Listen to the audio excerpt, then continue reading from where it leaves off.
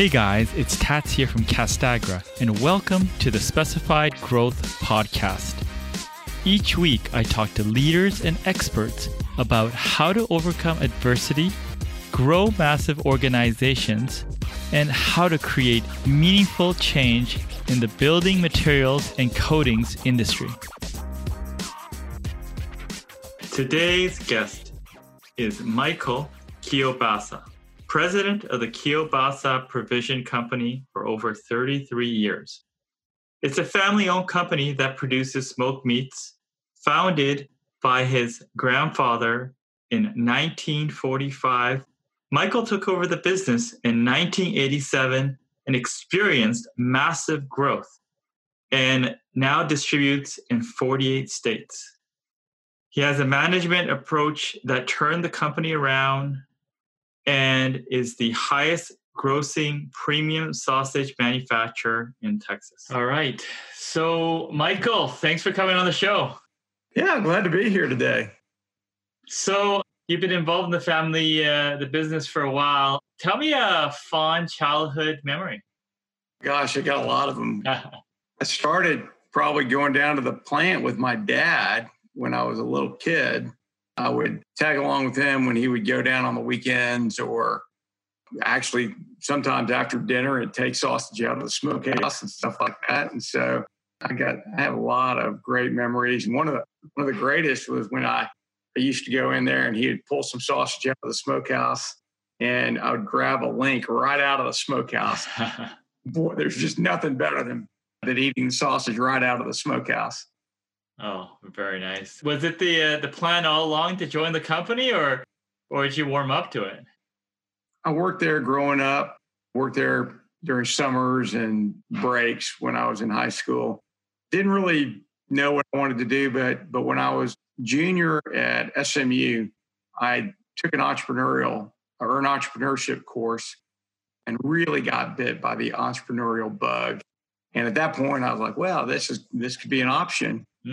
Unfortunately, my plan to go back right into the business after college was thwarted by my father, who said, not so fast, which is actually a pretty good plan after all. So what did you go into?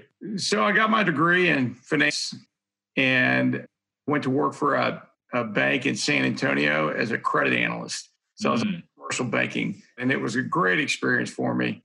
I learned a lot. I had a chance to really do an analysis on companies that were doing really well and needed capital for growth, and companies that were struggling that needed capital to stay alive. So it was a really great experience. I tell people it was my MBA. Case study after case study after case study of how bankers think and how to run a successful business. What were some key points that you pulled out? You learned a lot, but what are the key points that you... Yeah, well, I was really, really fortunate because I was a credit analyst in the mid-1980s, which was way before you were born. It was a time of extreme growth in Texas. The early 80s were robust, and then the late 80s. So I came in on the tail end of the boom, and then I was on the very beginning of the bust. And all the savings and loan collapsed in Texas. Our bank eventually failed. A lot of our customers went through a tough time. So it was a really interesting time. In 1987, kind of after I could see the writing on the wall of my father and said, hey, I would like to have a chance now. When they froze my salary at $19,000 a year. I said, hey, maybe you need to give me a shot at this. So what was the company like when you joined it? Well, it was very small. It was primarily a hog and cattle slaughtering. We had about 25 employees. We did make sausage, but it was about 10% of our revenue at the time. So a little bit less than $1 million a year in revenue. And it was really focused on the hog and cattle slaughtering side of our business. Yeah, my understanding, you kind of spearheaded transforming that. How did you approach that? Well, from my banking background, I knew that if we were going to grow the business and it was going to be big enough to support both my father and me, I knew we had to focus on the sausage side of the business. I really had a vision to grow the brand and build the brand. At that time, when I joined, we were it was a very small sausage brand. We were well known in the areas we were in, which was the south side and the west side and the east side of San Antonio. But we didn't sell to any major grocery store chains. We had a great product. We just didn't sell a lot of it. And my vision was to really take that brand and grow it nationally. And it took a while, but we got there. Yeah. Well, what were the steps? I mean, brands are tough to grow, right? I mean, they take a lot of money. Like, how did you approach that? So we spent no money on marketing back in the day, but so on the weekends I would go out and I'd hand out samples at grocery stores. We did get lucky and we got into about 5 big grocery stores in San Antonio. They were part of a much larger chain. And on the weekends I'd go out and I would hand out samples and people would come to me and they would taste the product and they would buy it. It's kind of like what you would do at a farmer's market now. And it was really a great experience for me. It was great initial feedback and we sell a lot of sausage. And so we did that for a while. I went back to that customer, that buyer, and I asked for some more stores to get distribution in. And he said, look, you're doing a great job. You're growing your sales, but I've got too much sausage in my store already. So I can't really add you. He said, keep doing what you're doing and come back to me in 6 months. So I did. People kept telling me, wow, this is the best sausage I've ever eaten, Michael. And we'd sell a lot. And then I went back 6 months later and he gave me the same answer. And I got pretty upset, frustrated. And so I went to a local radio show host. This is back in the early 90s. And his name was Carl Wigglesworth, which is a great name for a guy on the radio. Oh, yeah. And he had a talk radio in San Antonio. And I said, Carl, this is who I am and this is what I do. And I'd like for you to come down to the plant and I'll show you how we make sausage.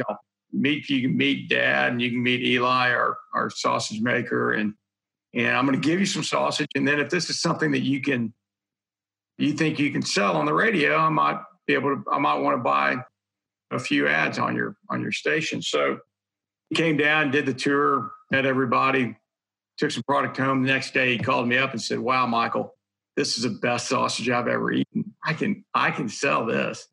And I said, okay, Carl, here's the deal. First of all, I can only afford to buy 2 radio spots a week on your show. And I want you to do the spots. And so these were like those live ads that you hear talk radio guys do. I said, here that you can talk about the family, you can talk about the small batch process, you can talk about all that.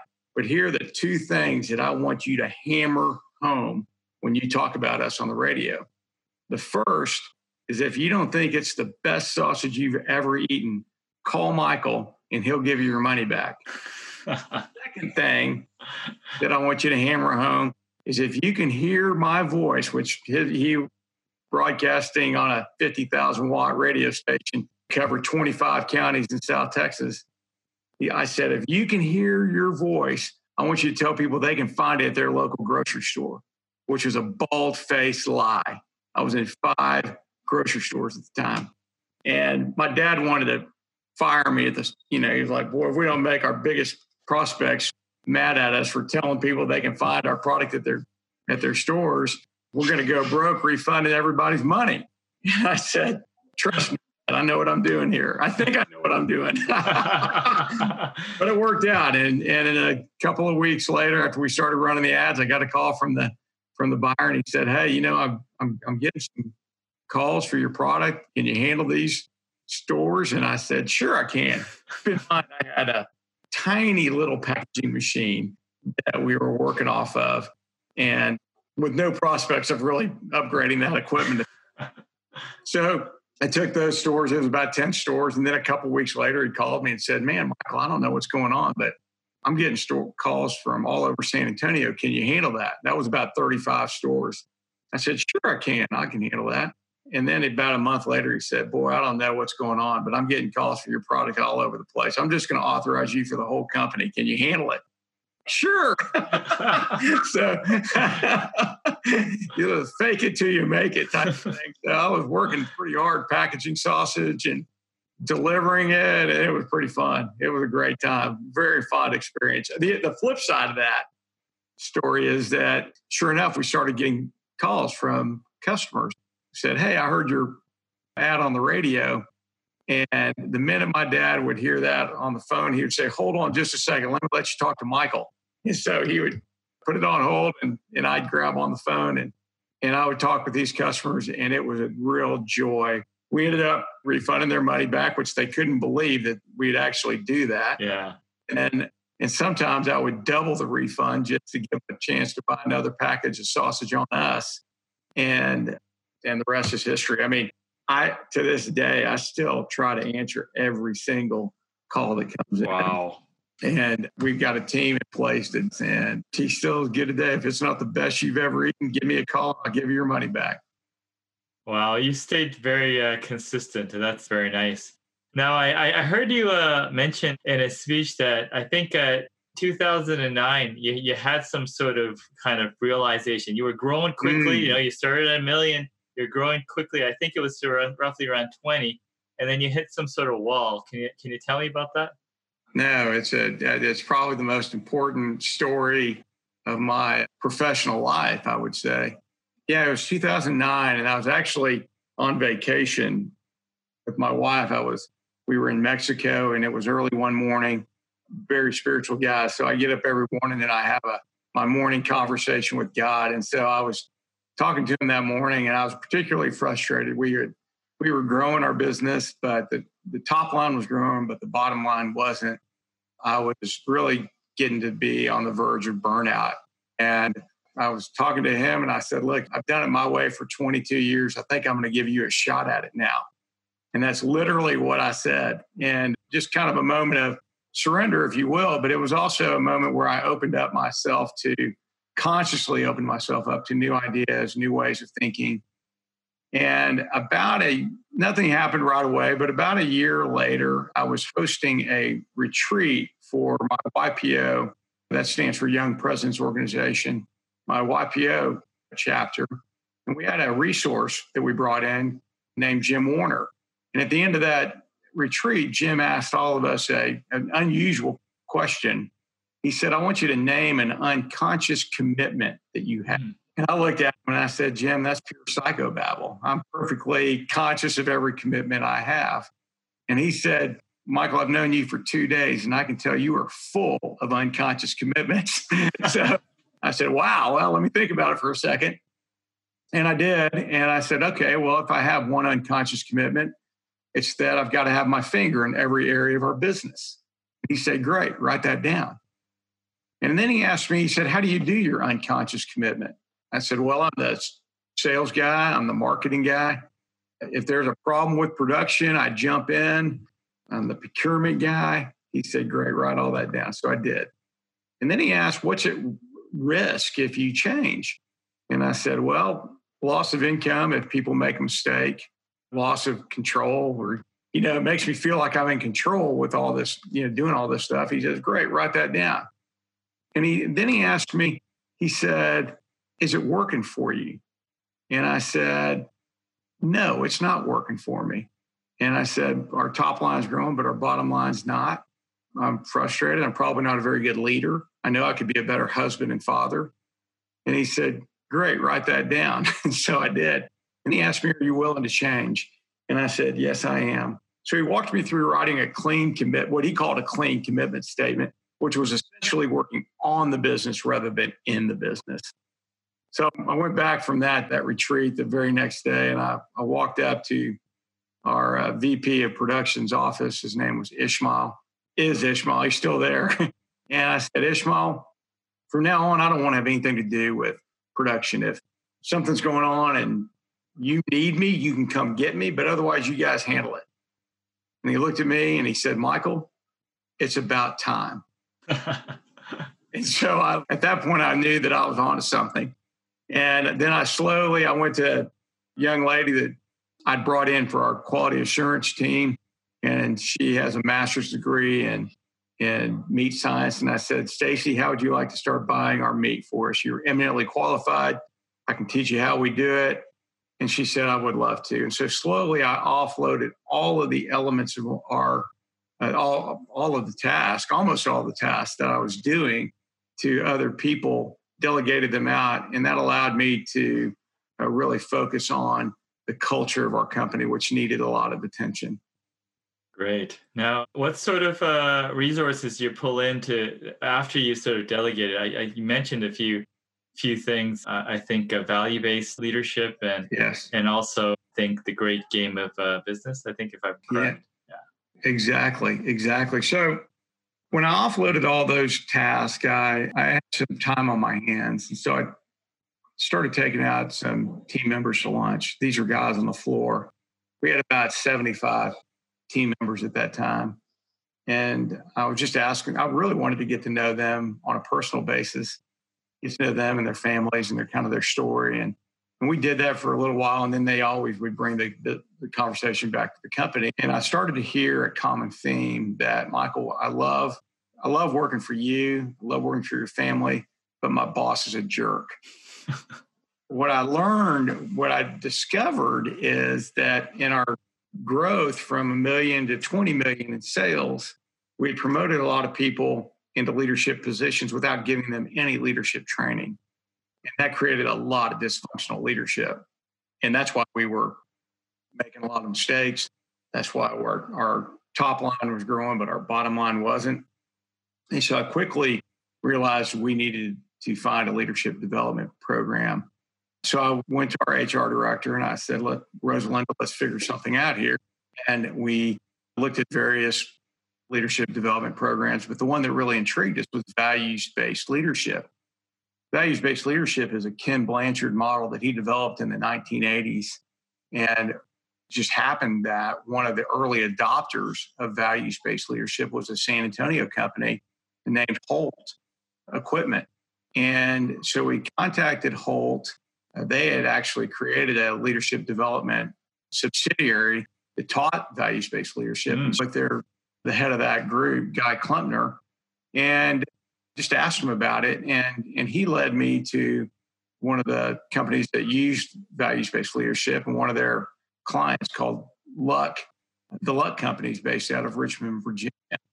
And so I called Charlie Luck, who was a fellow YPOer, and I said, hey, tell me about this values-based leadership. And for the next 30 minutes, he told me on how committed I was to values-based leadership and how tough I was. And I was like, come on, Charlie, what's the deal? I just want to know where the landmines are, okay? and he said, Michael, I got to be honest with you. If you decided to take on values-based leadership and institute that in your business, it will be the hardest thing you ever do. And I said, really? Why is that? And he said, Michael, values-based leadership isn't about changing others or fixing others. It's about fixing yourself. And it's about working on yourself. And if you're willing to do that, you'll be successful with implementing values-based leadership. It starts with you. And so I said, wow, that sounds great. It sounds pretty intimidating, is what it sounded like. But he said, come up to Richmond, spend a day with me. I'll show you what this looks like, and then you can make a decision. So I did that, spent the day with Charlie and his team, immediately fell in love with it, came back committed to instituting values-based leadership, which we did in 2010, in the late summer of 2012. And we did that by really addressing what is our vision, mission, and core values in the company. And I like to call it the why we exist, the what we do, and the how we do it. And it took us 6 months to really identify what those three elements were, because I didn't want this coming from me. I didn't want it coming from my family. I didn't want it coming from the senior team. I wanted it coming from all of us. And so we got the family, we got the senior team, and we got all of the team members involved in really defining what our why we exist as a company, and it can't be to make money. Our purpose is to enrich the lives of everybody we touch. And we do the what is we create, we make premium, high quality sausage and food products that create memorable eating experiences. And the how we do that is through our core values of integrity, teamwork, commitment, and continuous improvement. And when we did that, we put that on a big poster board, and we put that in every production office or every office, every production room in the company. We put it both in English and Spanish. And I went in and I told our team members, I said, all you really need to know is what's on this poster here. Forget the handbook. This is what you really need to know. You can make a $100,000 mistake, but if you're in line with our core values, you're safe. You can make a $100 mistake, and if you're not in line with these, you're out of here. And what that did is create enormous clarity for everybody in our organization over what was important, what is important. And that clarity it made sure that everybody was on the same page. The other thing we did that's a big part of values-based leadership is we started teaching the 5 values-based leadership tools, which are DISC, which is a personality profile and a communication tool, situational leadership, principles of persuasion, conflict resolution, and influencing. For many of our team members, it was the first time they had ever been exposed to any kind of training at all, and they soaked it up. The great thing about these tools is that they're also transferable to outside the workplace. So it was funny. After a couple of these workshops, some of my team members would come up to me and say, boy, Michael, that conflict resolution really worked on my wife or my kid. It was great. So, but what all that did is it created a really succinct and easy way for us to have very difficult conversations in our organization. And it was that combined with the clarity around the core values just really allowed our team to take on bold initiatives, gave them the confidence to take on bold initiatives, fail fast, and really lean into discomfort so that we could grow as a team. Wow. So, I mean, I think success came very quickly, right? Once you pull people together with that. Well, it did and it didn't. We got together. We got really, it was great from a culture perspective, but we were still missing an element. We had brought in, and right about the same time, we launched our values-based leadership. So we launched the values-based leadership in the late summer, early fall of 2012. Earlier in the early part of 2012, I brought in my first real big hire from the outside, Chuck Harris. Chuck was VP of sales at Tyson. He joined our little company. We were about $25 million in sales at the time. And I sold him on the vision of where I wanted to take this company. And Chuck jumped right in, and we started growing 25% a year. And our little company wasn't ready for that. We did not have the systems and processes in place to handle that kind of growth. And I tell people, it was like driving a 1965 Volkswagen Beetle, 125 miles an hour. It just locked up. It just locked up. And while our top line was growing and our bottom line was actually starting to improve, we were running out of cash because that kind of growth just sucks cash. And so there were 2 conversations going on in our business at the time. One was, hey, Michael, we need to start thinking about building another plant to keep up with our growth. And the one inside my head was, hey, we need to start building cash. And so I reached out to a guy named Vern Harnish. Vern is a well-known author and founder of a company called Gazelles, which is a consultant group for high-growth companies. I emailed Vern and I said, Vern, this is my situation. Do you have any advice? And in 10 minutes, he emailed me back and he said, Michael, you need to go buy a book called The Great Game of Business. And then you need to go up and visit Jack Stack in Springfield, Missouri. And so I did that. And I bought the book I had it delivered the next day. I was actually going on a father-daughter fishing trip with some other of my buddies and their daughters, and I read it on the plane over and back, came back, landed the next morning or next Monday, and went up to a young man that works for us that's a complete opposite of me. He's one of the sharpest guys you'll ever meet. But from a personality perspective, he sees the world differently than I do. And so he compliments me very well. And I call him MJ. His name's Michael Johnson. I said, MJ, look, I need you to come up with me. We're going to go to Missouri and go visit these guys in 2 weeks. Can you handle that? And he goes, sure. He really didn't have much of a choice. And the poor guy, he was a young father. I think he'd had a baby about 3 months before that. So, but I said, you're coming with me.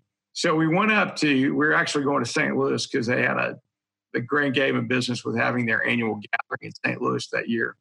And we met a lot of the people who were practitioners of the Great Game of Business. We met Jack. And every night, MJ and I would go to the bar and go grab a beer and talk about what we were doing or what we had heard from that day's events. And we realized that the Great Game of Business aligned with our core values so much that if we didn't bring it into our company, we'd be violating our own core values and have to fire ourselves. So anyway, needless to say, we brought it in. We hired a Great Game of Business coach, and we launched the Great Game of Business in October of 2013. I was really, really nervous when we launched it because the company was not in condition. We had come off a couple of months where, our sales forecast had been called down. And so we were heavy on product and we had to fire sale some product, and it was a month. And I was worried that some of the talent that I just brought on to help take us to the next level was going to head for the hills. Those that stuck around were going to be paralyzed by fear. But when I opened up the books, just the opposite happened. The team started to brainstorm around ideas to save money, improve processes, reduce waste. Mm-hmm. The transparency of opening up the books just magnified the trust in our organization, which unleashed creativity. It was one of the most amazing things I've ever witnessed as a leader. And we quickly turned the business around, and it was an amazing turnaround. Wow. No, that's great. Now, explain more about the system that you implemented. What's involved in the system, the nuts and bolts? The Great Game of Business is all around complete transparency of your financials to everybody in your organization so that they have a better understanding of how they impact the financial performance of the company. We instituted weekly huddles where we would actually forecast out the next 3 months, everything from sales to cost of sales to cost of goods sold to overhead expenses. The other thing we assigned line owners for each one, and you would have to call your number. We also instituted these things called mini games, and mini games are designed to address a specific opportunity within the organization, whether it's a process improvement or something else that is an opportunity to improve profitability. And so we unleashed a bunch of mini games out there. And we also then began teaching people how to read a financial statement. And we did this both in English and Spanish. And again, these are transferable tools that people could relate to if you bring it to how they handle their personal finances. So, for instance, I'll give you an example on inventory. One of my buyers, these are early days, came in to me and said, "Hey, I just made a great deal on boxes. I got them for whatever, a nickel less than what they normally cost." I said, "Great, tell me more about that." He goes, "Well, yeah, the only deal was I had to buy a 3-month supply." And I go, "Okay, well, that's great. I appreciate the transparency and the honesty there. Let me ask you something. When you go to the grocery store and you see something that you buy normally on ad, do you buy 3 months worth of it?" And he goes, "No." I said, well, why? And he said, well, I don't want to tie up my cash. Well, I don't either. But it's simple things like that you can really use real world experiences to teach this stuff. And it's not, contrary to popular opinion, it's not rocket science. People are a lot smarter than you think they are. They get it if you explain it to them. And so it's really been fun to watch the team lean into that learning, understand it. And it's been pretty amazing to see the impact on our team members. Now, did you roll it out throughout the company or just in phases, like just to sort of work it in? How did that happen? Well, what we did is we rolled it out with the whole company. There's only one way to do this, and it's just to do it. And fortunately, we had a coach that we brought in with us. I am a big believer in getting help when you're doing stuff like this, whether it's launching something called like the Great Game of Business or instituting a cultural shift in your business. It always helps to have somebody who really knows what they're doing and can guide you along the process. So we had a coach that really helped us a lot during this. We made a lot of mistakes. I'll be honest with you. It was for a long, long time. It was 2 steps forward, 1 step back. Sometimes 1 step forward, 2 steps back. In fact, we coined a new term. We call it, we weren't forecasting, we were poorcasting because we were so bad at it. You know what it does, though? It really drives conversations that need to be had in your business. And my job as the leader of the company was really to create a psychologically safe environment for our team members to ask those tough questions, and giving them that license to have that was good. And and honestly, I would show up sometimes as a great leader, and sometimes I would show up as not so great leader. One of my favorite stories that really was a catalyst for a big event for us came from Michael Johnson. Again, he's my VP of Finance and Organizational Development. And this was in 2017. We were having another one of those years where we were growing significantly, about 25%. But we had been caught off guard by an extreme spike in one of our input costs, beef trimmings. And it went from 40 cents a pound, I think, something like that, to $2.20 a pound with about 6 weeks. And in our business, you can't get ahead of that. You just got to eat that cost. And because by the time you figure out whether it's a trend or a spike, then you got to go and figure out, okay, how much are you going to go back and ask your customers for a price increase? And then it takes 30 days to get that implemented. And then it takes another 30 days to get paid for that. So by the time it's all said and done, you're 90 days into this thing, and it's really painful. So we were in a pretty tough financial situation. And I guess I hadn't been showing up very well.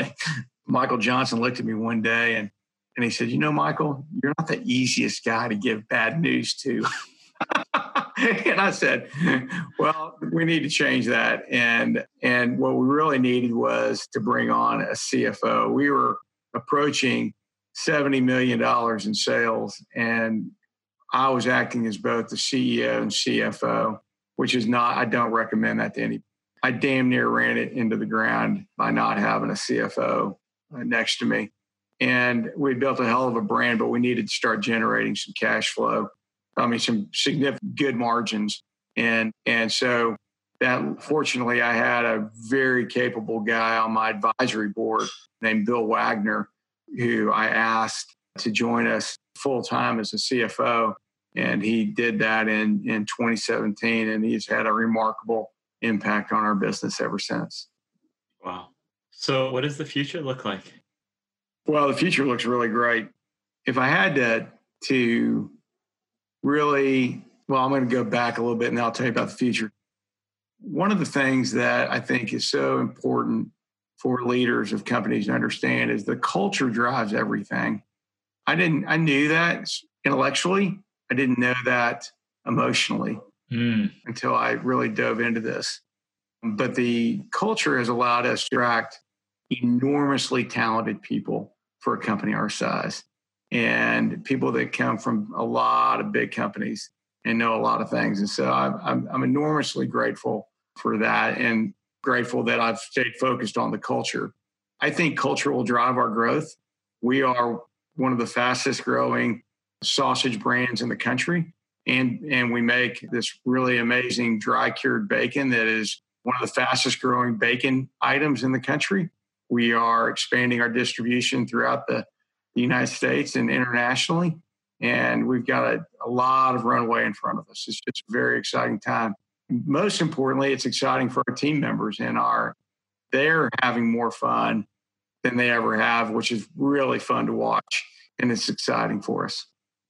Great. That's fantastic. Now, you definitely gave some great insight. Is there anything that I should have asked but didn't? Not off the top of my head. Again, the culture is what drives everything. And there's really, as I think about it, there's only one thing that is the head of the company I really control.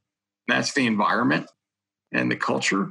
And if your culture is healthy, your business is going to be healthy. It's going to be resilient. That's one of the best lessons I've ever had to learn along this path, but grateful that I learned it. Great. That makes a lot of sense. Thank you so much, Michael. You bet. Thank you. I want to thank everyone for listening to Specify today. Also want to thank the listeners who are working hard each day to change the world to make it a better place. If you know anyone that would benefit from this episode, please pass it along. And finally, make sure you subscribe to hear upcoming episodes. Talk to you soon.